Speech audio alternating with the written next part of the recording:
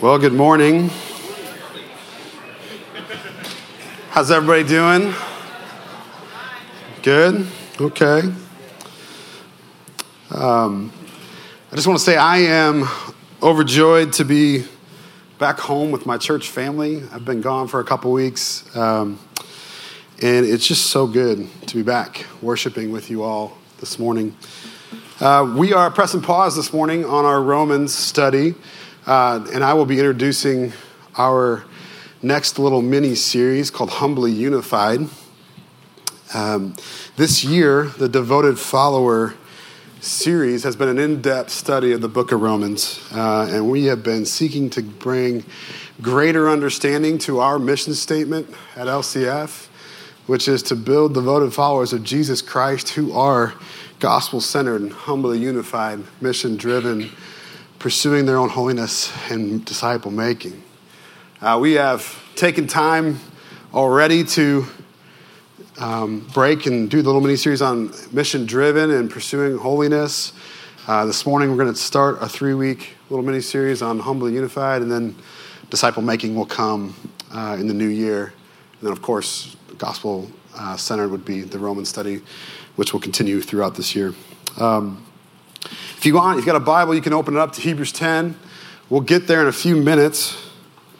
I feel like I need to set a few things up before we jump into our text this morning. When we consider what is humbly unified, there really are two aspects to that. A devoted follower of Christ who is humbly unified, it requires both effort on their personal level in their day-to-day life, but also includes corporate as a church. To be the church body, humbly unified, just the thought of being humbly unified on a personal level really has been taught so well over the course of the last month in Romans 12. If you missed any of the weeks in the last month, I can't encourage you enough to go to our website, download those messages from Tim and Joe, and listen to them. They are great messages, just encouragements for you, but ultimately more important than any of it, they are vital proclamations of the Word of God for your life and how you bring yourself to be humbly unified as a part of the church body. I want to focus our time this morning talking about the corporate aspect of being the church body. When we consider the body of Christ, the church, we're not referencing a building. We're talking about his people. You and I, we are the body of Christ, the church. There is no greater honor than to be a part of God's church. Amen? Do you believe that? There's no greater honor than to be a part of God's church. When we read the Word of God, there unfolds this beautiful picture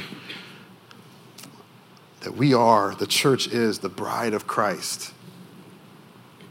And that picture of marriage points to the intimacy, the value, and the importance that God puts on the church when we gather together. Regardless of whether you feel personally that it's an honor to be a part of God's church or not, I think one thing that we can recognize and need to be honest about is the Big C church globally has not been too successful in terms of unity. We've kind of failed miserably at it. When you think of the Christian church, and there are some 33 to 41,000 different Christian denominations, it points to the fact that we struggle to find unity. That's a lot of years of disagreements and church splits. And I can only imagine how much that grieves the Lord. Unity within the Big C church is a far more complex and difficult thing than we can cover in 35 minutes this morning. And so what I want to do is spend time talking about what it is to be humbly unified here at LCF. how we as a church can operate as though there's no greater honor than to be God's church. My goal today is to simply address what it is to be humbly unified here. In general terms, from Scripture, the mission and purpose of the local church is kind of threefold. It's to worship God, to edify, encourage, or build up the believers within the church, and it's to evangelize the world around us. And in turn, those three things bring God's glory. So before we get to Hebrews 10, I'm seeking to further understand what it is for us to be humbly unified as a church. I think there's one really important thing that we have to understand at a foundational level, which is we are made for relationships.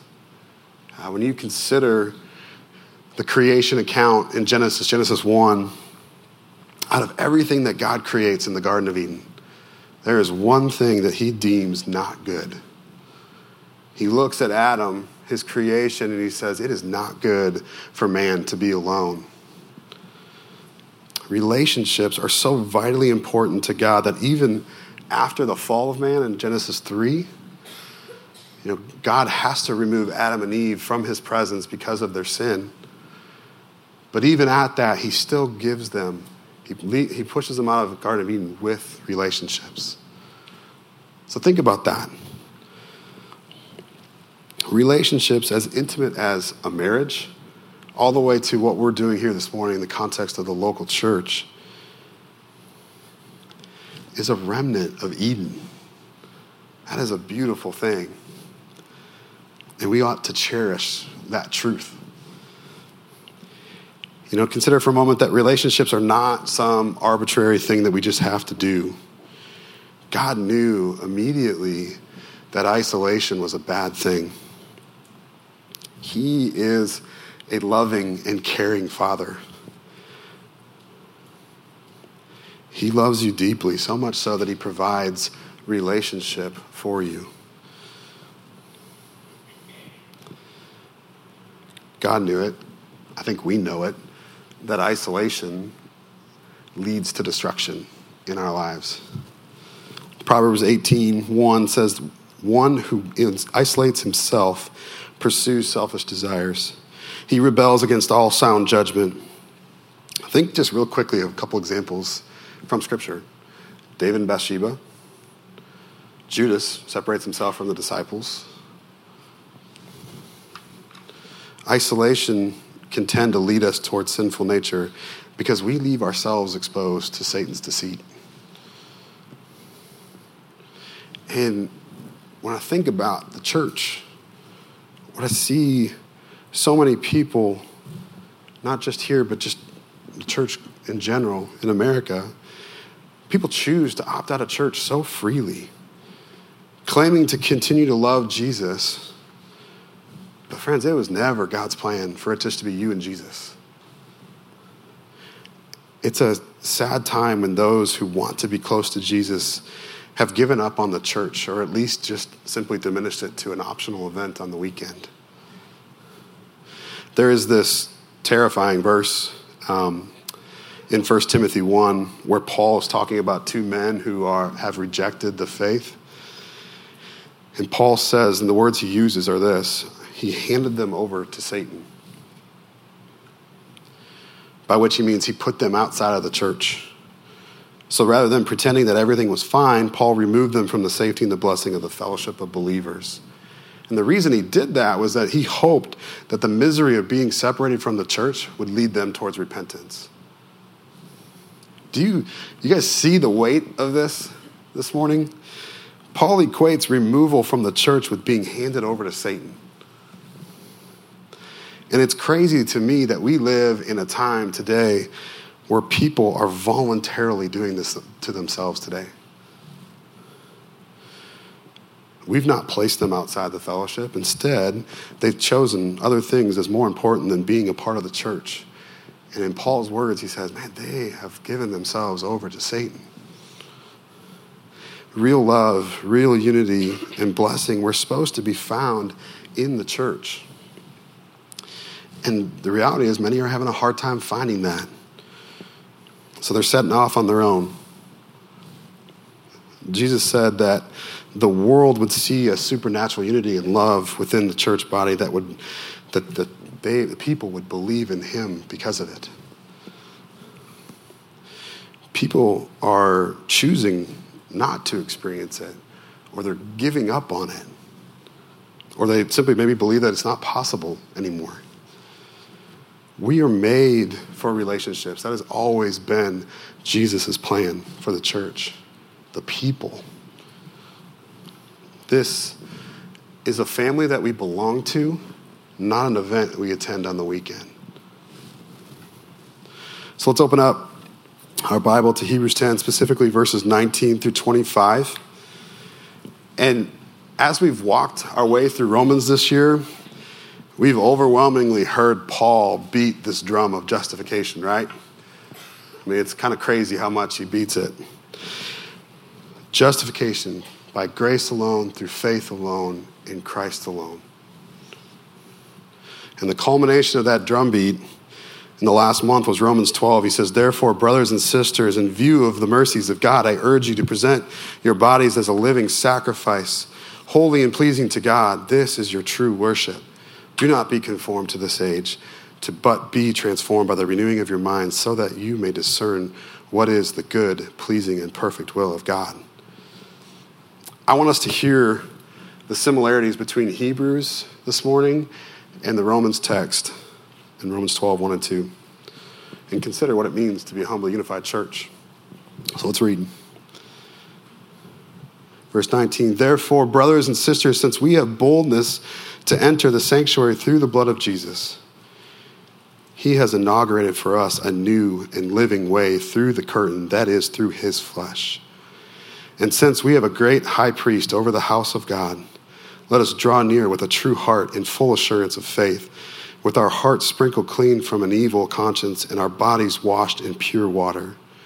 Let us hold on to the confession of our hope without wavering, since he who is promised is faithful. And let us watch out for one another to provoke love and good works, not neglecting to gather together as some are in the habit of doing, but encouraging each other all the more as you see the day approaching. The first thing is to be a humbly unified church. It requires humility. We never find unity without humility. And I was overwhelmed by this as I read commentaries, articles, books in Scripture. Any mention of unity, you can almost always find the context or content of humility tied right to it. Humility requires sacrifice. And there's no greater example for us to consider than Jesus. Jesus modeled this for us in his sacrifice on the cross. And Paul explains that in Philippians 2 when he says, adopt the same attitude of that of Christ Jesus, who existing in the form of God did not consider equality with God as something to be exploited. Instead, he emptied himself by assuming the form of a servant, taking on the likeness of humanity. And when he had come as a man, he humbled himself by becoming obedient to the point of death, even death on a cross.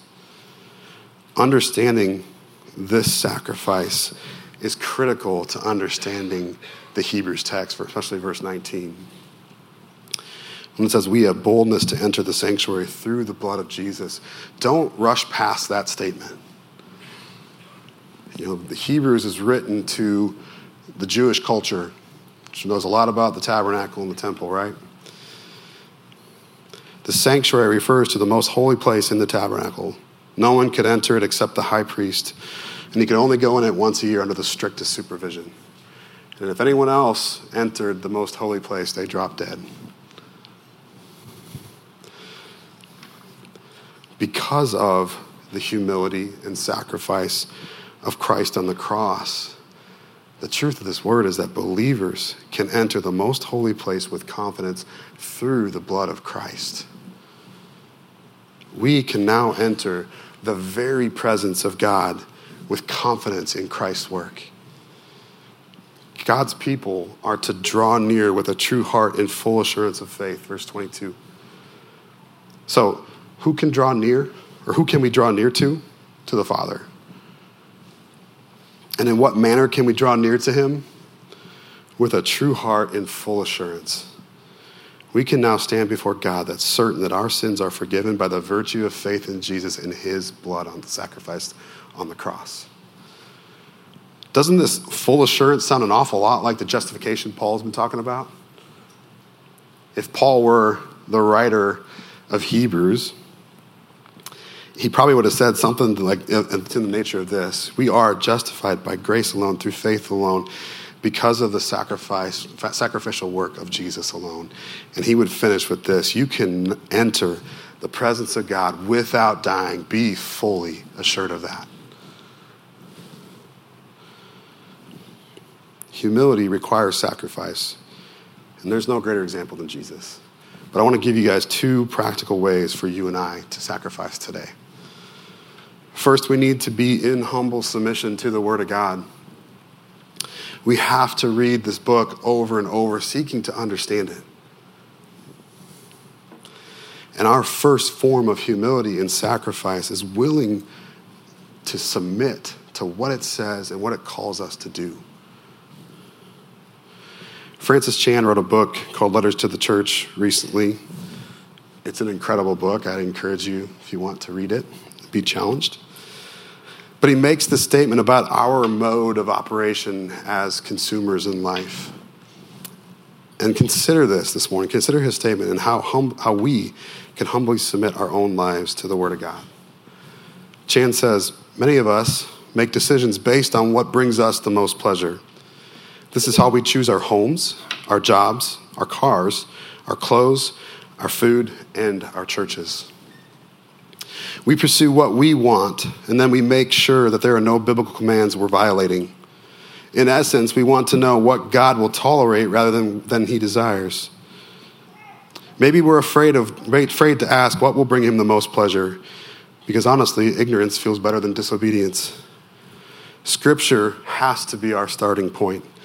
Not desire or tradition. Rather than thinking of what would we enjoy or asking what others would like, we ask a simple question: what would please God most? Over any other nuanced idea of what it means to be humbly unified, I pray that LCF is full of people that are willing to ask that question: what would please God most? And then we spend our lives searching this book, searching his word to answer the question to the best of our abilities. Amen? The second is that we need to be in humble submission to the we and not the me. Humble submission to the we of the body of Christ and not my own desires.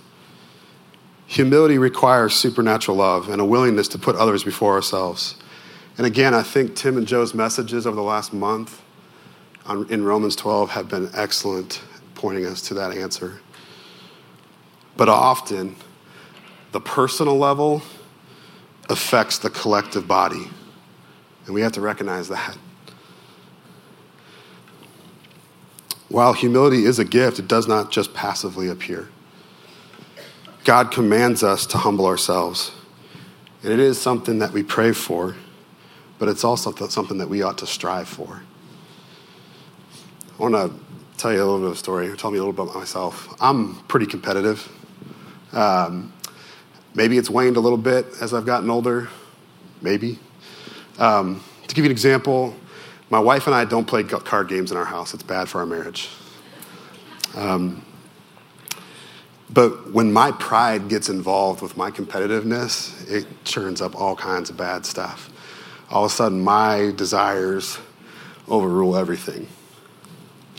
And while I was in college, God really stretched me and helped me grow in this area.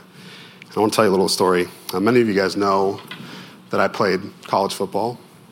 Probably most of you don't know that I never started a single game. And when I transferred to Bethel my sophomore year, the very first day of practice, my first interaction with this team, the defensive coordinator comes up to me and says, I want you to play defensive end because our star defensive end has a back injury and it looks like he will be out for the entire season. And in my mind, I thought, chance to start. Great, sure, I'll do it. Rick Meyer is 6'5", 280 pounds. Let's just say I am not 6'5", 280 pounds. But I went along with it. And so about 6 weeks of preseason work went into preparing myself to learn how to play defensive end, a position I never played before. And we get through preseason, and we're heading into the first game week, Monday afternoon. Out trots Rick Meyer in full gear, and he practices all week. And he plays the whole game. And I barely saw the field. Week 2, same story. Week 3, on Sunday, I went to my defensive coordinator and said, I'd like to move back to linebacker to earn my spot to play on the field. And he just flat out looked at me and said, nope. And in my pride, word for word, I don't remember exactly what I said, but it was something to the effect of, look, coach, I'm the best linebacker you have. I'm bigger, faster, stronger, and more instinctive than anybody else on the field. And he sat me down, and I'll never forget this. He said, Timmy, which every football coach I've ever had has called me Timmy. He says, Timmy, you're right. But you know what? You're no more important than any other person on this team. He said, I want you to give your gifts away freely. He said, you are bigger, faster, stronger. And it's exactly why we're asking you to sacrifice. It gives us a far better chance to be competitive if Rick gets hurt. Everybody on this team has one responsibility, to give their gifts away freely. And so I sat behind Rick for almost all of my sophomore year, seeing the field very sparingly. But my junior and senior year, I saw the blessing of the mentality of give your gifts away freely come full circle. You see, I never started a game. But what would happen is the first series would go by, that would be played. Then the second series of the game, I'd go in and replace one of the linebackers to give him a breather. In the next series, I'd give the other linebacker a breather. And the third series, I'd give Rick a breather. And I never left the field after that, but I never was a starter. Humble submission to the we and not the me does require a supernatural love for others. It requires dying to ourselves and our preferences at times and to give our gifts away freely for the betterment of building up the church body. Think about it here. Small group leaders, small group hosts, Kids Point volunteers. If we're honest, there are days that those people would rather not. But they do. They give those gifts away freely. The second thing is to be a humbly unified church is it requires unity. And I'll be honest with you, talking about unity has kept me up at night. It's made me nervous. Specifically when I mentioned earlier, like 33 to 41,000 different denominations. There's all kinds of reasons why unity is difficult to achieve. All the different theological opinions and debates that exist.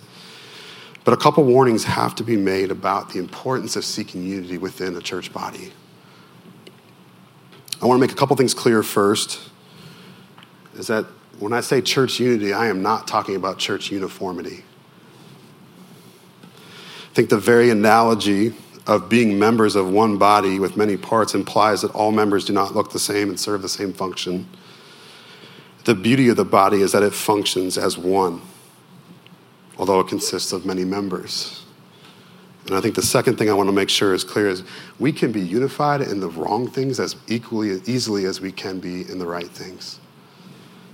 I'm sure I don't need to spend much time giving examples of how churches can be unified over heretical teaching. But I'll give you one example that I remember from college. John Piper was talking about the church that he grew up in South Carolina and how his church body was unified over their decision to keep black people from coming to their church. And that just rattles me to my soul to think that churches can get so misled by culture and the world around us to make a decision to be humbly unified about that. So hear me say, as a church, a devoted follower of Jesus at LCF who is humbly unified, we are humbly unified in our submission to the Word of God. And we are submitted to the we, to each other in all of its diversity, so that our unity is pure and not influenced by the world. This is a family that we belong to, not an event that we attend on the weekends. If you look at Hebrews 10, 23 and 25, and how it encourages our unity. I'm going to read it again. Let us hold on to the confession of our hope without wavering, since he who promised is faithful. And let us watch out for one another to provoke love and good works, not neglecting to gather together as some are in the habit of doing, but encouraging each other, and all the more as we see the day approaching. How does this family actively encourage unity? He gives us 3 ways in that text: past, present, and future. He says, the church, we remind ourselves of God's faithfulness to the past promises in Christ. And presently, we bring assurance to one another, to watch out for one another in the fellowship. And in the future, we bring accountability to each other for the anticipation of Christ's return. Our church family reminds us to hold on to the confession of our hope. We gather around one another. We preserve with each other because he who promises is faithful. The whole congregation's life together is pointed to the end of corporate edification. In the New Testament, the people of God are the church.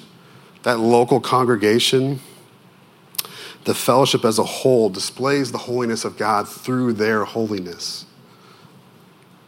That congregation displays God's love through their supernatural love for each other. In the same way, it displays God's unity in their unity with one another. We cannot have confidence and full assurance of our faith apart from the church. That sounds like a strong statement, but nowhere in the New Testament do you ever see the text pointing us to be able to do this on our own. We simply cannot endure in isolation. Each Christian desperately needs a body of believers for encouragement to obtain that assurance. We need to continually remind ourselves and each other that God is faithful, and we need to continually push each other to advance the kingdom outside of these walls. So what makes our unity at LCF? I just want to give you 4 quick practical ways. The first is the source, which is the gospel. I think the single most important place for us to be unified is in the Word of God. The message of the gospel, the good news that Jesus died on a cross and he raised 3 days later in victory. He died for our sins and found victory 3 days later in it over that sin. He who brings assurance of our justification, that we are unified in it, that it is in grace alone, through faith alone, in Christ alone. I think we need to be unified that we believe that the Bible is the inspired word of God. It's inerrant in its original form and infallible as the standard of life. When interpreted in context and according to the purpose, the word of God gives life to those who are willing to be obedient to its message. The second thing is vision. I think we need to be unified in the vision to build devoted followers of Jesus Christ. Paul says in Ephesians 4:12 and 13 that pastors and teachers are to equip the saints for the work of ministry. But look at the result. Until we all attain the unity of the faith and the knowledge of the Son of God. The unity that we pursue is unity in truth. And Christian unity can include far more than that, but it cannot include anything less. Count the cost of disunity here. When relationships break down and disagreements happen and dissension inevitably follows. Every disagreement that Christians have in the church is a triumph for Satan. If we descend into disunity, we hand Satan victory. And so the reason we need to be unified in vision The reason we need to be laser focused on building devoted followers of Christ is that we don't give any room for Satan. The third thing is love. Over the course of the last month, we've talked multiple times about a supernatural love that should exist within the church. A unifying love to Christ includes a rugged commitment to it. Paul talks about this in Galatians 6, which he says, hey, do good and work for the good of the family of God. As difficult as it is in a large church, with all the diversity and personalities, the experience of Christian unity is more than just a commitment to do good. It includes an affectionate love for one another. It's a feeling of endearment to this church body. Consider Romans 12, love one another deeply as brothers and sisters. Peter says it in 1 Peter 1, since you have purified yourselves by obedience to the truth, so that you show sincere brotherly love for each other from a pure heart. Love one another sincerely. The fourth is desires. I mentioned this at the beginning. We have three desires as we seek to build devoted followers of Jesus Christ: that we worship God, that we build up, encourage, and edify the church body here, and that we evangelize the world around us. And in turn, those three things bring glory to God. Those are our desires. And the ultimate aim of those desires the ultimate aim of Christian unity is the glory of God. So what I want to do as we close is I want to try to challenge us and encourage us in three areas of what a humbly unified church is. And what I want to do that is similar to what Tim did when he taught a few weeks back. The contrasting list that Tim challenged us with of what it means to truly be transformed. Do you guys remember this message? It's kind of a hard one to forget. If you look at that and go, I don't recognize that, go back and listen to the message. I think it's conformed or transformed. Tim warned us that worldly conformity is deceiving. He challenged us to consider how we dress up worldly conformity in Christian clothing and call it transformation. He challenged us to consider what real life transformation looks like. And so I want to do the same here. I want us to consider where we allowed worldly conformity dressed up in church clothes to fool us that we are being transformed as a humbly unified church. I want us to look at specifically in contrast what it is not to what it is. So here we go. A humbly unified church is not self-serving. It is devoted. It is devoted. It is a devoted community to God's glory. Worldly conformity dressed up in church clothes has created a culture of church hopping in America today. Because it's become normative for our preferences of what a church can do for us to far outweigh what it means to be the church body. Devotion to being the church to one another should always outweigh our preferences. Church is not supposed to be some buffet where you get to pick and choose the best things that you like. Today, people hop from church to church because the worship music or the worship experience is better here than there. The preacher tells better stories over there than here.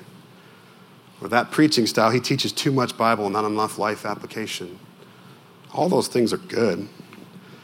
But when it becomes about our preference rather than actually commitment to the body of Christ, then we get out of whack.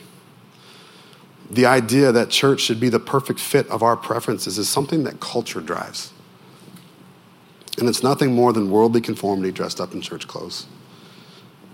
It's easy to church hop and move around when the church is not important to you. When I say the church, I mean the people. The thought of it's just me and my relationship with Jesus. Friends, that's not found anywhere in Scripture.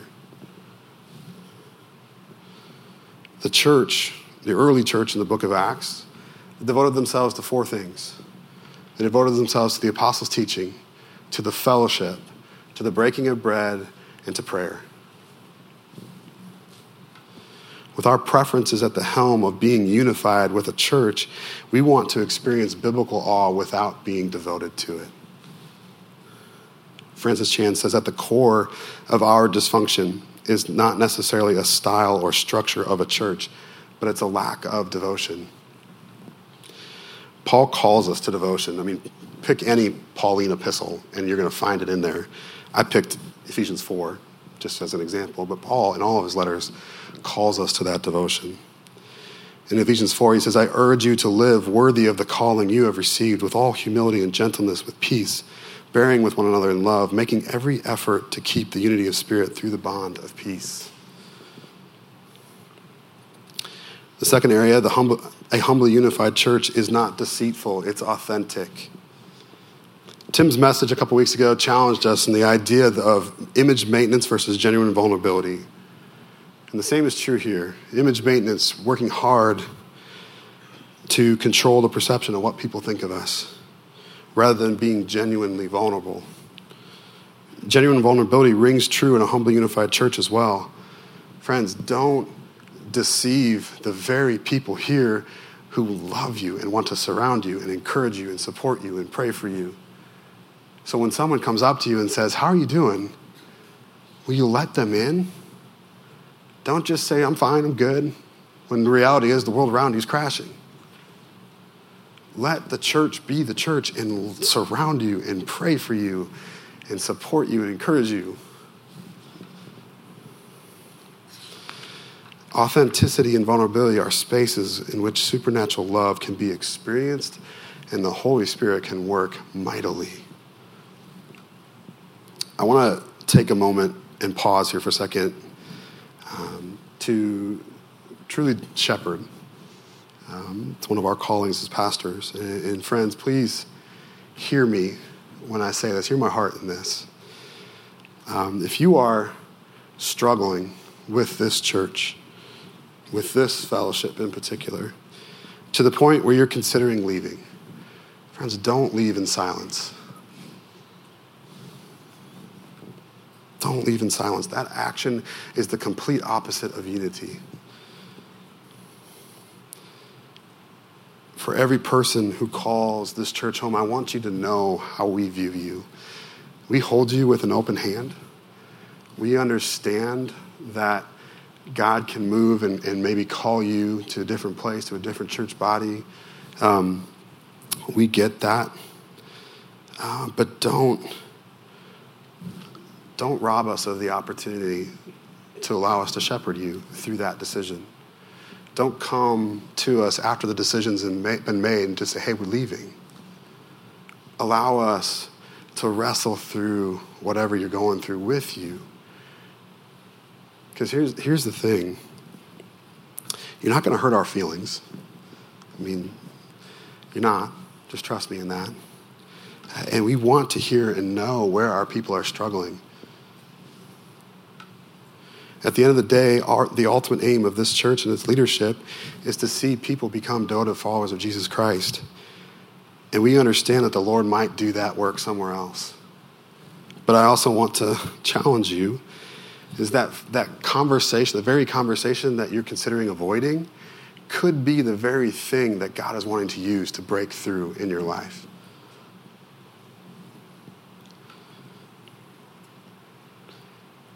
Maybe he wants to launch you into something deeper here, but we just need to wrestle through that together. That's what the church body does.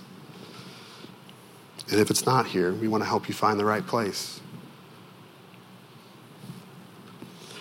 The last thing is a humbly unified church is not optional. It's compelling. We know that isolation leads to nowhere good. I don't think we have to spend more time there. We know we're called to community.